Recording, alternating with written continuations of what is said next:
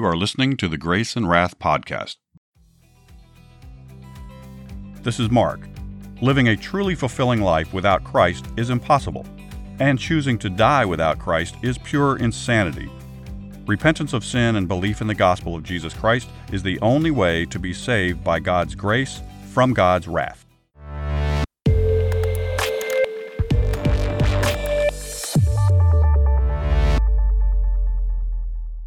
Welcome back to the Grace and Wrath podcast. If you're new to the show, welcome. In this series, we're telling Bible stories in chronological order and adding tips and commentary to help you share the gospel more easily and effectively. Today's story is Job's 3 friends. Job was a great man of high integrity who feared God and stayed away from evil. He had 7 sons and 3 daughters. He was a rich man with many servants. His livestock included a large number of sheep, camels, oxen, and donkeys. One day, Satan went to the Lord when all of the angels were there. The Lord said, "So, where have you been?" "Oh, walking here and there around the earth." The Lord said, "Have you noticed my servant Job? There is no one else on earth like him. He has high integrity and stays away from evil." Satan said, "Well, of course he does. He's found that being righteous is a good deal. You protect him and everything he owns. You bless him and give him whatever he wants. But try taking away all his possessions, then watch what happens. He'll curse you to your face." The Lord said, "We'll see. I give you permission to take everything he owns, but you cannot touch him personally." Soon afterwards, a servant ran up to Job and said, "Some thugs came and took all your oxen and donkeys. They tried to kill all the servants, and only I escaped. I immediately came to tell you what happened." While he was still talking, another servant ran up and said, "A huge storm blew in. Lightning struck and killed all your sheep and servants. Only I lived through it, so I ran here to tell you what happened." While he was still talking, another servant ran up. "An army came and took all your camels and killed the servants. I escaped and came to tell you what happened." While he was still talking, another servant ran up. "Your sons and daughters were eating together when suddenly a tornado hit the house and they all died. I'm the only one who lived through it, so I came here to tell you what happened." Job fell down with grief. He tore his clothes and shaved his head.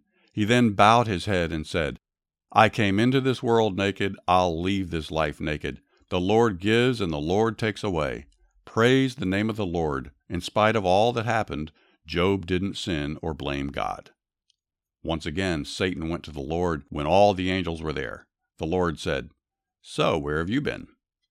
"Oh, walking here and there around the earth." The Lord said, "Have you noticed my servant Job? There is no one else on earth like him.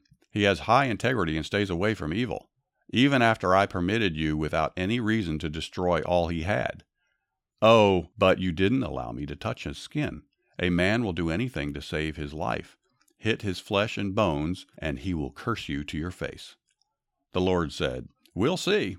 I give you permission to strike him, but you cannot take his life." Soon afterward, Job was covered with boils from head to toe. He sat down in ashes and took a piece of broken pottery and scraped himself. His wife said, "How can you go through all this and still keep your integrity? Curse God and die."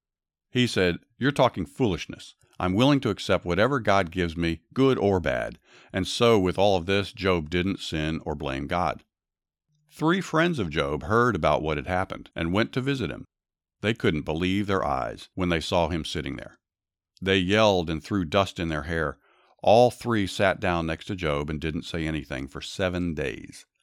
Finally, Job cried out, "I wish I'd never been born." His friends then tried to help him understand what was happening to him. One friend explained that righteous people don't suffer like this. Only sinners do. Job agreed with him, but he didn't know of anything he had done to deserve this. His second friend was a bit more bold. He said, "Job, you're a hypocrite. You need to confess your sin, and then God will be merciful." Job again held to his innocence. He said, "I remember seeing the righteous suffering while evildoers were prospering." His third friend was the most bold of all. He said, "Job, you're a liar. You're a sinful man and deserve God's judgment." Now Job became passionate about his innocence. A young man came along with a different perspective. He wanted to encourage Job. He said, God meant this suffering to be educational. Yes, the Lord is trying to correct your sin, but He's also restoring you to righteousness. Suddenly God talked to Job. He said, "My ways are far above what you can understand. My purpose for suffering is an individual matter for each person. Job, listen. I always know what is going on with you, and I'm always with you. I simply want you to come to the end of yourself and totally trust in me." The Lord then turned to Job's friends. "I'm angry with you.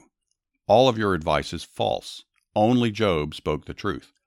God told them to make a burnt sacrifice and asked Job to pray for them. God then restored to Job double of all that he had before. He got twice as many sheep and camels. He got twice as many oxen and twice as many donkeys. God also gave him 7 more sons and 3 more daughters. Job lived to be an old man. He died at the age of 140 after living a full life.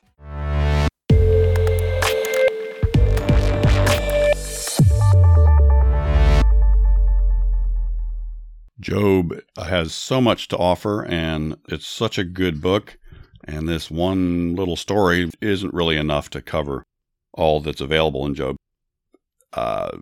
Fast forward through several topics in this commentary. First, let's read chapter 2, verse 9. Then his wife said to him, "Do you still hold fast to your integrity? Curse God and die." Is that good advice? Friendly fire can be as deadly as an enemy bullet. Always be mindful that attacks come from the closest of friends and family. They're the ones that can hurt if you let your guard down and forget that you are not wrestling against flesh and blood. See Ephesians 6:12-20 on more of that. It was Peter who attempted to discourage Jesus from going to the cross, but Jesus knew the source of the attack and said, "Get behind me, Satan." That's Matthew 16:23. Do the same in your heart when attacked in such a way. Keep your shield of faith held high. Good advice. Again, this is from the Evidence Bible. All right, let's read chapter 28, verse 6. When he made a law for the rain and a path for the thunderbolt. I encourage you to read the Bible, read the book of Job, read the whole thing. It's a long book, but there's a lot of information in it. This particular verse points to scientific facts that you can find in the Bible. In this case, centuries after Job wrote this, scientists began to discern the law for the rain. Quote, those are the words that are used in the Bible. Rainfall is part of a process called the hydraulic cycle. The sun evaporates water from the ocean. The water vapor then rises and becomes clouds. This water in the clouds falls back to the earth as rain and collects in streams and rivers, then makes its way back to the ocean. That process repeats itself again and again. Scientists discovered this cycle in the 17th century, but amazingly, the scriptures described it centuries before. The prophet Amos, in chapter 9, verse 6, wrote that God calls for the waters of the seas and pours them out upon the face of the earth. Scientists are just beginning to fully understand God's, quote, laws for the rain, end quote. And lastly, chapter 38, verses 1 and 2. Then the Lord answered Job out of the whirlwind and said, "Who is this who darkens counsel by words without knowledge?" The heavens break their silence, and Almighty God speaks to a mortal man. How incredible that He inspired the Bible's authors to record His words. Spoken out of a whirlwind, His words in these verses also apply to contemporary evangelism. Many sincere people preach the gospel but fail to precede it with God's moral law. We've talked about this several times. Such preachers ignore the fact that the law brings the knowledge of sin. That's Romans 3:20. And thus the counsel of the gospel remains darkened words without knowledge to lost sinners. The preaching of the cross will be foolishness to the world as long as we fail to walk in the footsteps of Jesus and open up the divine law before we preach the gospel. All right, take notes, folks. I want you to look at Mark chapter 10, verses 17-21, Luke chapter 10, 25-37, and also chapter 18, 18-22 for details. This is important stuff about evangelism, and do it the way Jesus did it. If you haven't already, I encourage you to heed the Lord's call, turn from your sins, believe the gospel, and receive the gift of salvation that Jesus is offering you right now. If you like what you're hearing, please like and subscribe to the program. and please consider giving us a good review. It really does help. You can also find us on Instagram and Twitter at Grace and Wrath, and on the web at graceandwrath.com. Thanks for listening. This is Mark signing off for now, so ride hard, pray often, and talk about Jesus wherever you go.